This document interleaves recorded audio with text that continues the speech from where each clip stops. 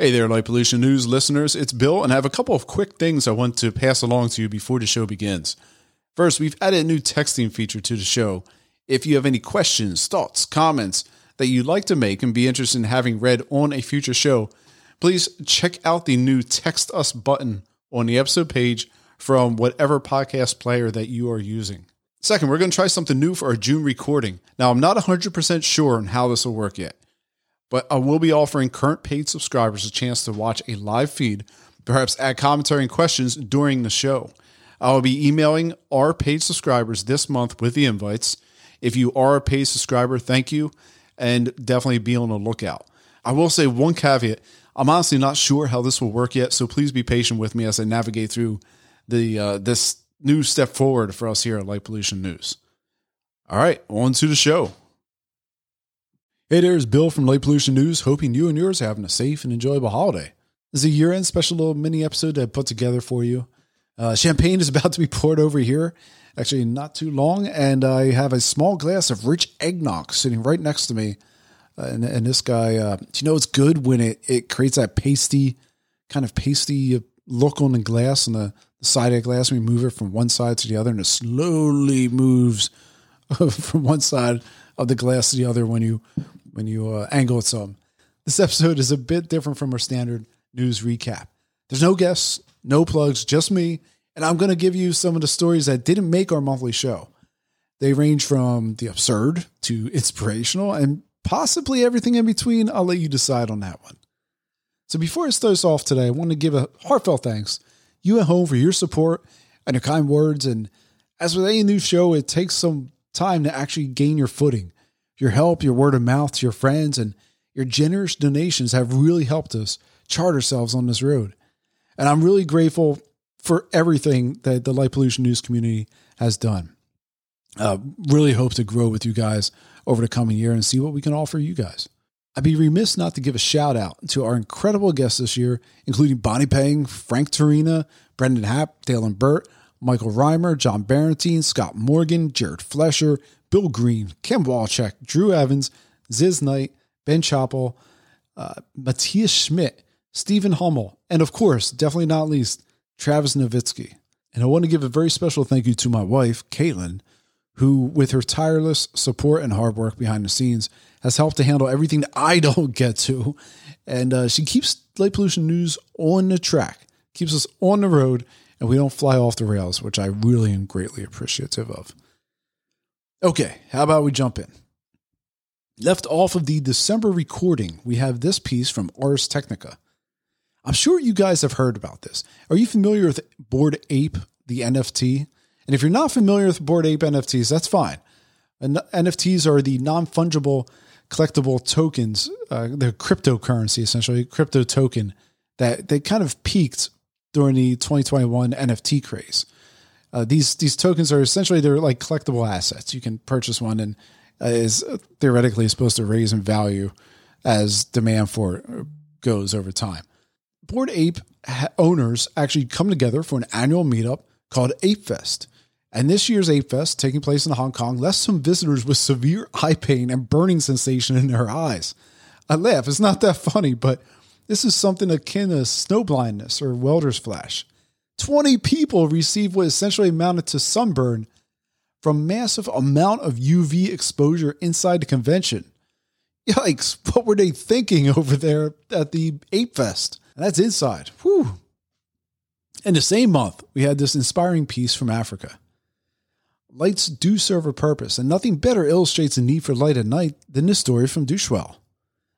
A man by the name of Alawane Manyanga created a solution for electricity-starved rural Zimbabwe.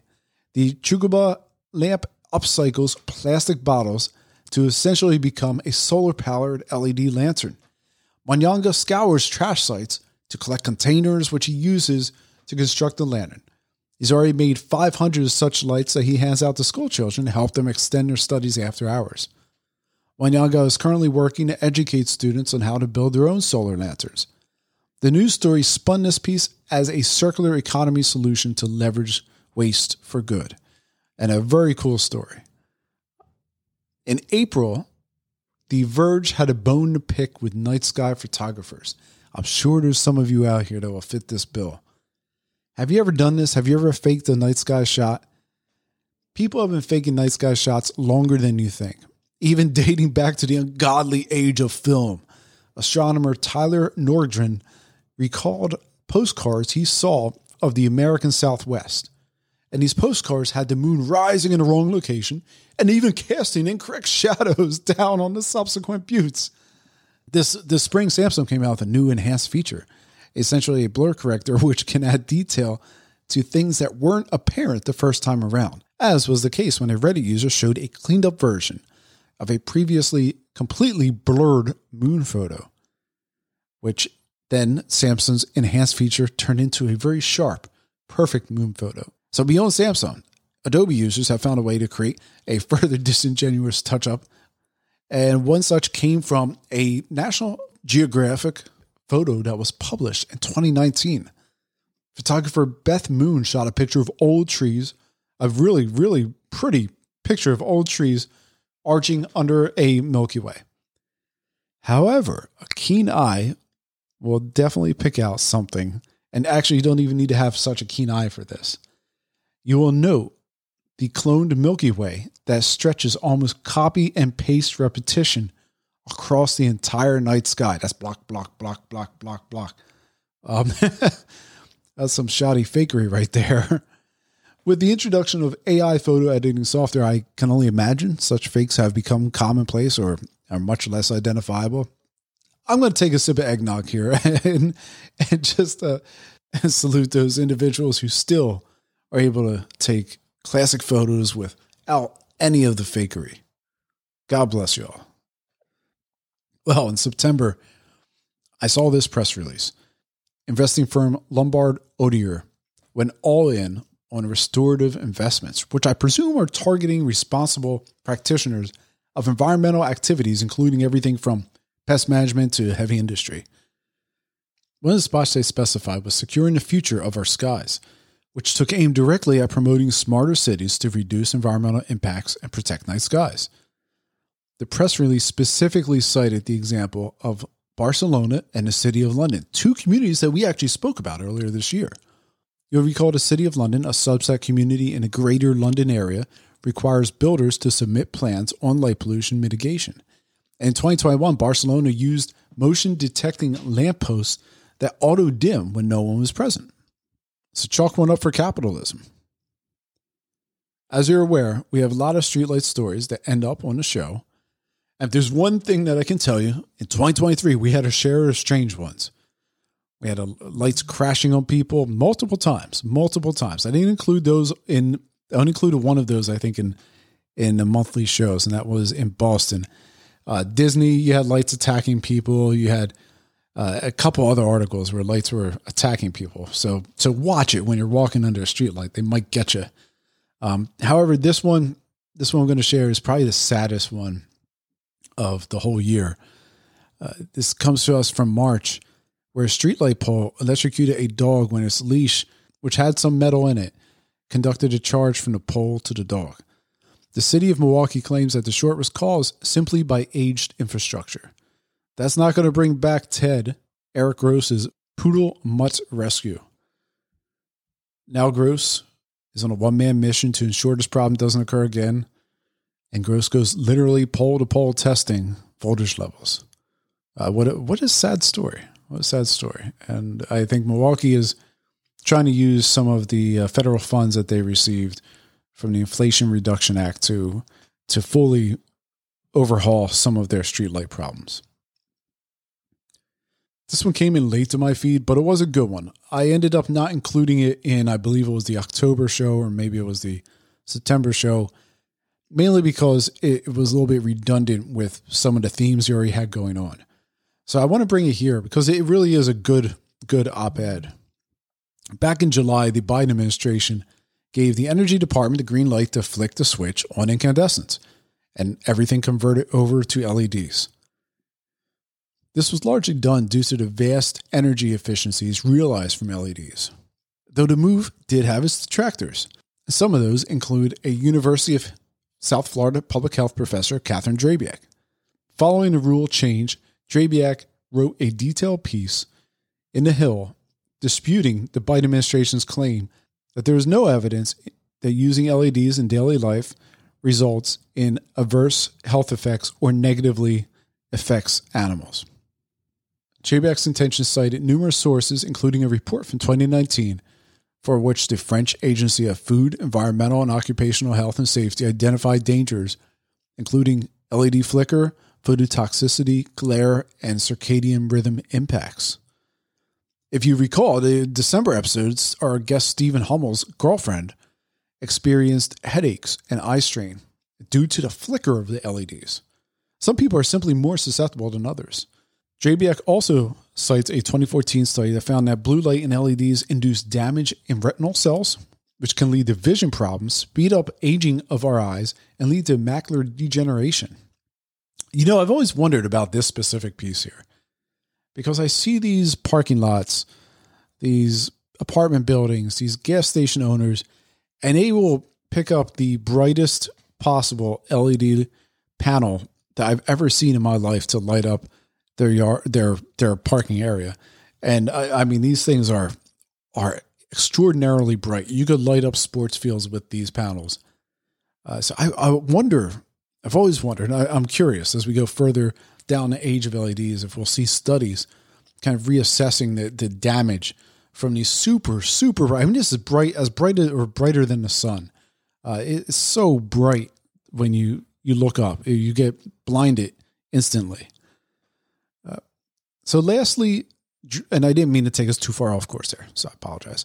Lastly, JBAC cites several other proofs to further her case, and I found this one also to be very interesting, perhaps because it's the most overlooked.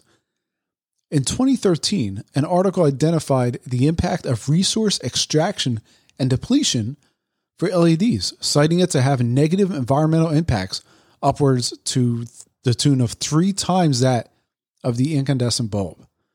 So there's a piece of research that rarely gets bannered around, and it will be interesting to see if LED production is reined in during the coming year. So let me take a quick sip here again. I gotta throw this guy back before I finish up this show. We got one more article.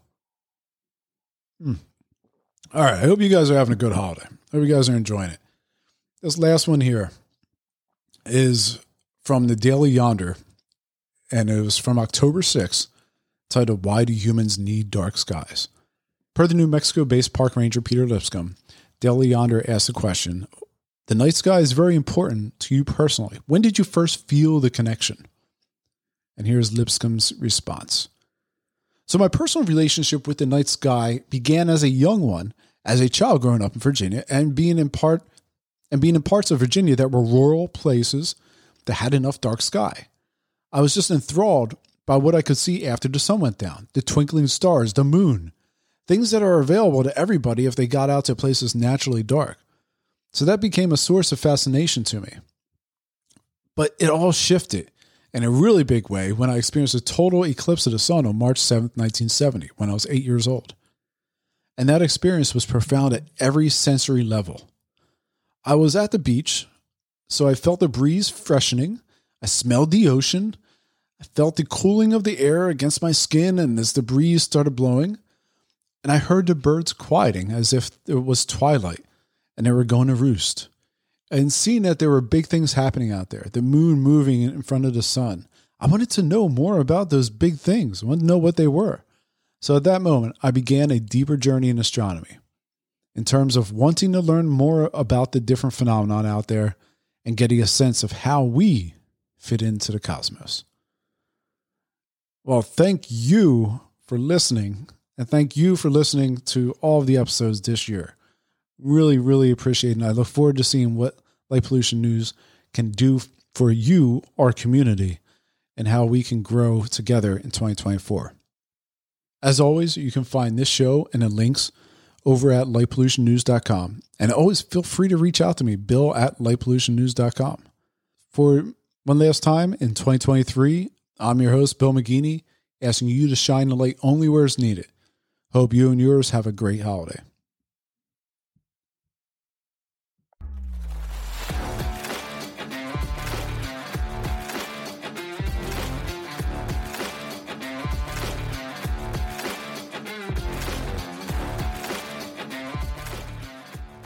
If you'd like to be part of LPN, simply reach out to me, Bill, at lightpollutionnews.com. We can always use a volunteer hand editing and hosting the show. But enough with me. Let's jump right over. This is episode 1, and I'm having a hard time trying to find co-hosts.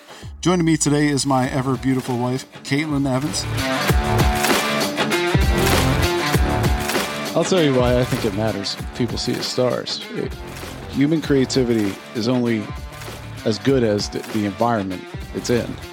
And be able to see the stars and have curiosity constantly churning. And as a kid, if you're a kid out there, you see all these different stars or planets, the creativity, the creative juices that come out as a kid are there. And if you take away that natural environment, which is another effect that light pollution is having, and you're replacing it only with man-made environmental items that have limiting curiosity impact, at least in my mind, that have a limiting ability for someone to get curious about. You can build all the buildings and everything, but a lot of the problems is that people become subjects of their environment and they can't see outside of that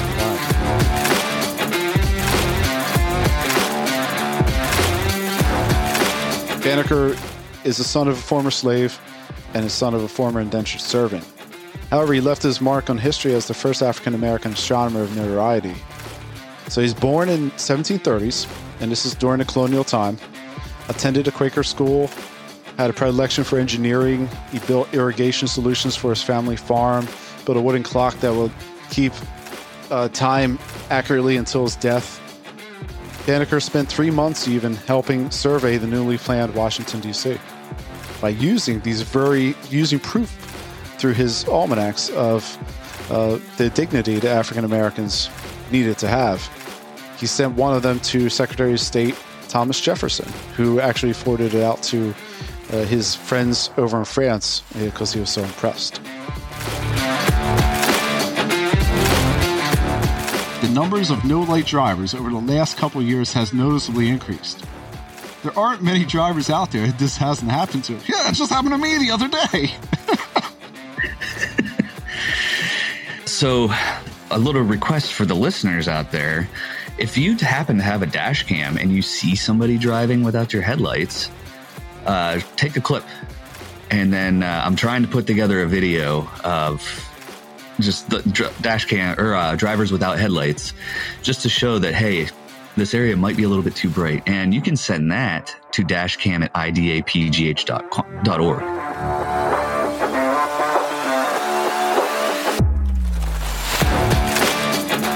To be able to go see a dark sky, you got to have the time and the means to afford doing it. Here come the lumens. This is a blog article written by the Haas School of Business professor Lucas Davis. To start, I believe Davis sums up the current LED movement in one fell swoop. LEDs are great, even if they won't necessarily result in large net energy savings.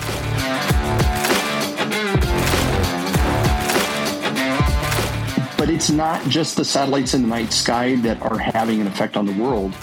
They have to get to space somehow. And that means there are a lot more launches taking place. And launches involve exhaust from rockets that is contributing some things like black carbon to the atmosphere that has a climate warming effect. Those satellites have to come down when they're done. And there's a prospect now that we're looking at a future in which there are dozens of satellites coming back down to Earth every day to just replace the ones that are being launched so that you have a more or less kind of steady state on the numbers.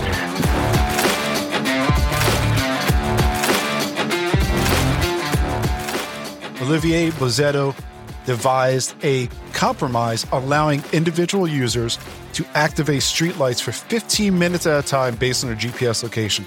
All the user needs to do is go to a website and switch on several lights at a time. Is this a path that should be emulated? Do either of you guys foresee any problems with this? Is this a good thing? I'm curious. I'm curious to have any feedback. What about this? I can definitely see cases where it could be abused. Well, it's for 15 minutes, right? You'd have to sit there, either create a bot that can do it for you. That's what I was thinking.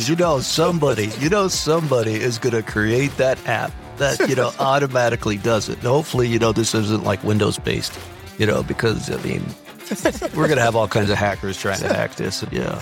So yeah, I can also see someone sitting in their room, like somewhere in like San Francisco or something, just hitting the button. Somebody doing Morse code for the International Space Station.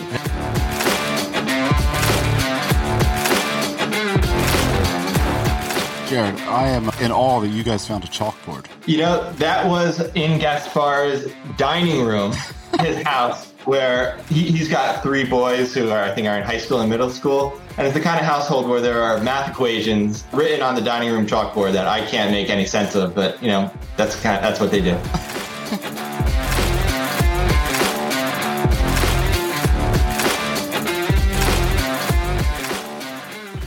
Now, I just want to pull out a few things that were said by Philadelphia. One of them on their website said, I'm going to quote it here, said, Philadelphia will replace all of the city's 130,000 streetlights with energy-efficient bulbs over the next 2 years with the dual purpose of showering high-crime neighborhoods in brighter light and cutting electricity use citywide.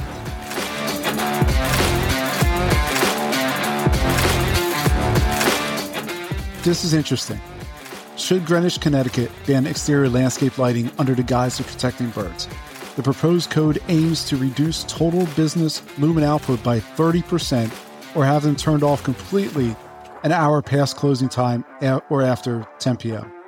An extension of the code will prohibit landscape lighting, drawing from the unified ire of business owners and ostentatious residents alike. Is this overreach? Isn't it one thing to say, like, you have a common sense framework for eliminating upward lighting, but is it okay to curtail purposeless vanity lighting, which people seem to love, such as lights pointlessly focused on trees, flower beds, side of your not nearly as attractive as you think it is white stucco house? How do you guys feel about that? Turn the lights facing down. They don't have to be facing into trees, into the sky. Certainly you're not illuminating anything more than, your building. So.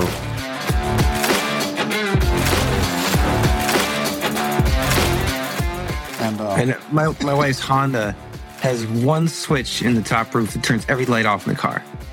Wow. And I was like, somebody, why Honda? Wow. It's designed for astrophotographers. I know. You want to do a dark light. When we went to Cherry Springs, I had no worries because I was like, just flip that switch and we're good. It's offering permanent programmable outdoor lighting that you can paint your house, trees, and the sides of your neighbor's house in colors all seasons for all holidays.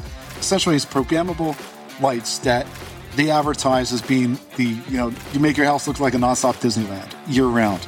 And, it's all on an app on your phone, and you can decide what you want every different sector to look like. And this holiday season coming soon, and maybe not leaving ever, is full color homes. I don't know if any of you guys live in areas where you have a lot of people. Is this like National Lampoon's Christmas Vacation where the Griswold turn on the 500,000 light bulbs? Yep. You got it, Matthias. Dead on. And there's nothing like pop culture. The Germans love watching American movies. I grew up with it, and it's like a competition, right? Who has the best lighting in the between things? People don't even wait for Thanksgiving anymore to put up their Christmas lighting. It's why are we competing with each other, right? To have the better outdoor lighting. I have a Santa Claus with a full lit up sled and the 7 reindeers with the blinking red nose. I mean, do it one night a year, right? Just like we have an International Dark Sky Day or Dark Sky Week where we turn off lights. You go all out one night a year. The day before Christmas, light up the whole town for what I care, and then stop. It's ridiculous. Well, the good news, this technology, these programmable LEDs will be year round. So once you set it up, you can just keep reusing it. Awesome. Perfect. Yeah. But these studies really show the consequences of our bright city lights extend far beyond our surroundings. And maybe it's time we dim those lights a bit and let our fellow Earthlings have their own party in the dark.